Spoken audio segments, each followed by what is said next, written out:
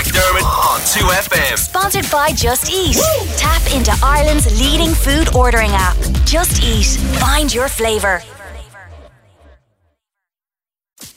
On McDermott on 2FM. With Transport for Ireland. Plan your journey door to door with our free TFI Journey Planner app. Chris Wasser is here. Hello, Chris Wasser. Hello, Owen McDermott. Now, this is a big day on the movie scene because two big ones to get amongst, and they're interesting prospects for very different reasons. The first one we're going to do is Glass. Yes. Which is the follow-up to M. Night Shyamalan's Unbreakable. And Split. And Split, yeah. Split was the more recent one, yeah. Split was the more recent one. Unbreakable was released 19 years ago, if you can believe it. Mac. Yeah, and Split was out 2-3 years ago. So, it's a long gestating trilogy for M. Night Shyamalan. Even after Unbreakable came out, he said, I've got more stories here. I even cut some stuff out of the film. And you know what? I went back and rewatched Unbreakable only a few weeks ago. Which I recall I enjoyed. Yeah, it's not bad. I mean, he peaked, I think Shyamalan peaked with The Sixth Sense. That was his breakthrough film. It made a fortune. It was nominated for a rake of Oscars, and it's a very good ghost story. It probably only works the first time around, but it is a very good piece of filmmaking. Everything else has either been atrocious, think The Happening, very average, think The Village, or kind of awkward, think Signs. But Unbreakable was a little bit different in that there are some genius ideas at play and some very good performances in there. If you haven't seen it, it's about a security guard in Philadelphia by the name of David Dunn. He's played very well by Bruce Willis, and he is the only survivor of a devastating train crash. On board is 150 people, and they all die. And he starts to think that he might be unbreakable, that he might be something of a Superman because he's never been sick in his life. He can lift everything. There's a very, very good scene where he's lifting weights and he realizes he can lift anything. He's super strong. And Samuel L. Jackson played this comic book collector and theorist who believed that you are a Superman and I might be the super villain equivalent. But there's a big twist in it. It's very good. It probably didn't need a sequel, but it was that good that people wanted the next story. Split then was released a few years back. It was about James McAvoy playing this young fella who has dissociative identity disorder, multiple personality disorder basically, and he plays 23 different characters. One of them is called the Beast. He kidnaps teenage girls, turns into this monster. Long story short, the big twist in that was that it was actually a spin-off to Unbreakable. So because that made a fortune, M. Night Shyamalan was then given lots of money and said go and make that big. Split made a fortune. Split made a fortune. I think it only cost something like $5 million to make, but it made $250 million plus at the box office. It is, when you compare the budget and then the overall gross, it's one of the biggest horrors of all time. Wow, okay.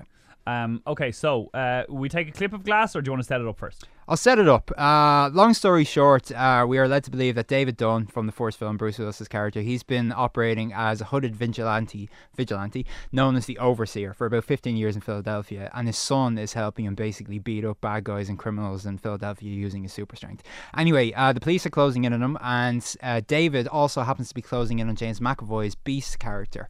One thing leads to another, and the two of them end up having a scrap, but the police interrupt them. They're both arrested. They're both thrown into a psychiatric hospital where a doctor by the name of Dr. Ellie Staple, played by Sarah Paulson, is going to fix them. She says, she specializes in people who believe they have superhuman abilities. I'm here to tell you that you don't. I'm going to debunk your beliefs. And, who else is also at the hospital? Elijah Price, Mr. Glass, Samuel L. Jackson's character. So Mr. Glass gets this idea into his head to break himself and James McAvoy's Beast out of the hospital and wreak havoc, and David Dunn's going to have to save the day.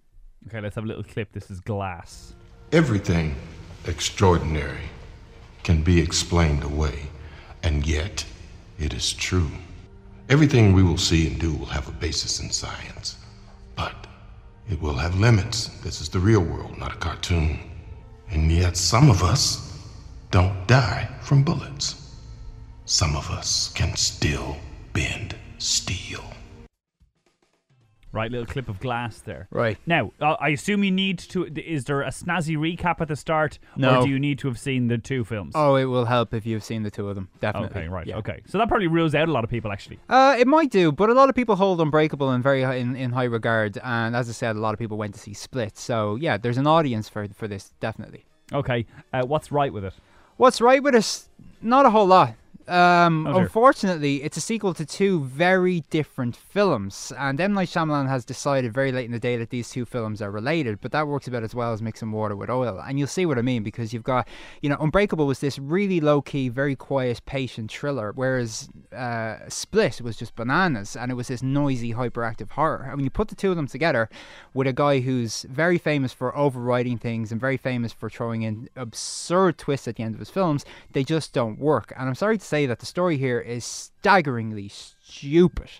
I mean, I know I said earlier, like, M. Night Shyamalan acquired a lot of money. I should correct myself and say that he was offered a lot of money by both Universal and Disney, but he ended up signing a distribution deal with them and decided to pay for the film himself. So it's very low budget considering the talent and considering the hype around it, and it shows, because I have never seen such a cheap film have such a big push behind it. At one stage, it just looks like a YouTube video where a guy in a raincoat is fighting a football hooligan in a car park. It seriously looks as though they were given just 2 weeks to shoot this film outside an abandoned hospital, and they worked with what they had. And what they have in terms of cast members, it's an awful shame to see Samuel L. Jackson barely registering, the great Sarah Paulson just in robot mode.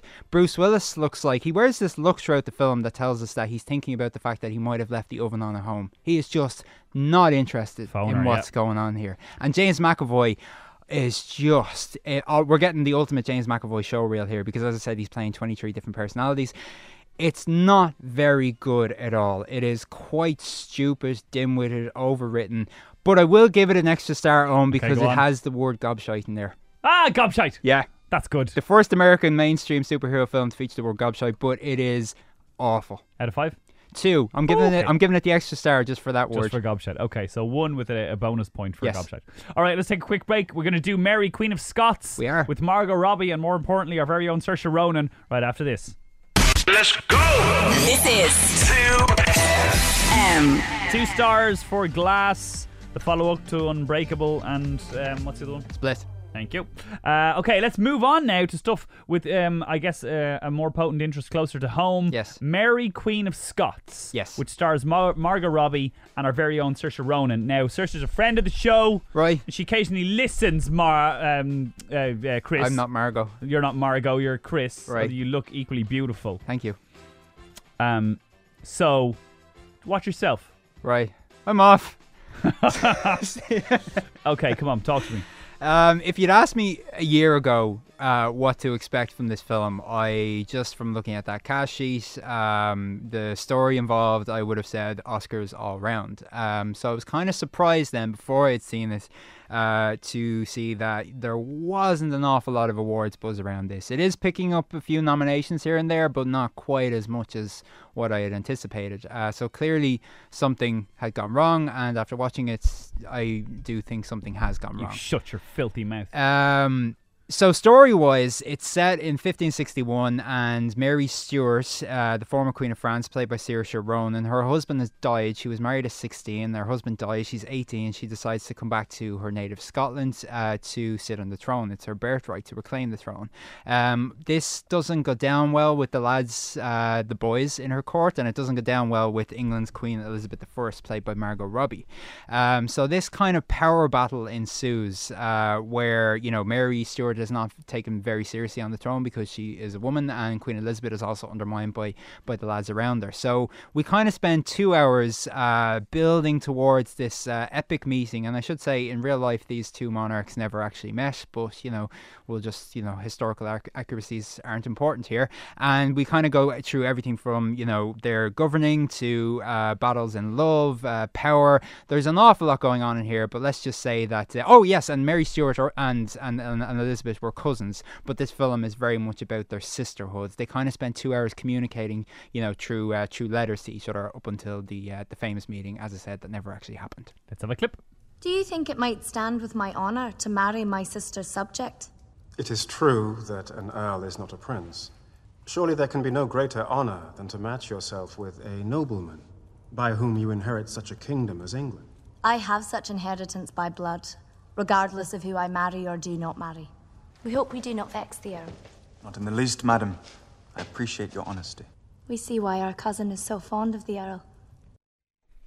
I hope I do not vex thee. Oh, that's very good, very good. That was Indian, Chris, is what you did. That's not it. That was You just Scottish. did an Indian I accent. can't lie. It was a bit Indian. Yeah, sorry. Anyway. Oh, no, that was bad. Oh, God. I'm off again. Okay, we only have about 90 seconds to wrap it up. So, okay, initially you thought it was going to be something special. I did. And why does it fall short? What about the performances? The performances are very, very good. Saoirse Ronan is determined, invested, committed. The accent's brilliant. Any scene in which she's in, she just always lights up the screen. She's brilliant here. Margot Robbie is exceptional here. They're just let down by a very clunky screenplay provided by Beau Willimon, who's the creator of House of Cards. And it is also directed by a woman called Josie Rourke, who has a largely theatrical background, and unfortunately that carries on through into the film because the film is quite stagey at times. It kind of feels like a filmed play, and that's not. I hear that a lot. What does that mean in real life? It basically when things are when I say that the film is stagey, basically you can get away with stuff on the stage and in a play that you can't in film. So the conversations that people might have with each other or the way a scene is framed, it's all just a bit too ordinary. It's all just a bit too stilted and lifeless. Now when there's an audience in front of those scenes, it kind of changes it all. But when you've got a camera, when you've got a film like this with a larger budget, it just shows it looks a bit cheap, or there's like a charisma missing, or there's an energy missing. So it looks great for the stage, or it could look great on television, but as a cinematic portrayal of these events, it just doesn't work. Does that answer your question? Yes. Okay. Okay. So I did find it a little bit dull, a little bit drab at times. It just about gets by on the performances. So Saoirse, a friend of the show, she is remarkable here. Margot Robbie's remarkable. One would say she saves it. She saves the show. She does. She always does. With her brilliance. They're just stuck inside a very ordinary film. Although I should say it is beautiful to look at times, and the score is brilliant, and David Tennant is fantastic as the Protestant cleric John Knox. He's very good in this. There's a lot of shouting matches going on. So worth the watch, but it's nothing special. Out of 5? 3. Okay. Solid. Yes, there you go. And Saoirse is amazing. Yes, and I hope you enjoyed my explanation of staginess. Yes. Yes. Thank you, Chris. Thank you all. This is 2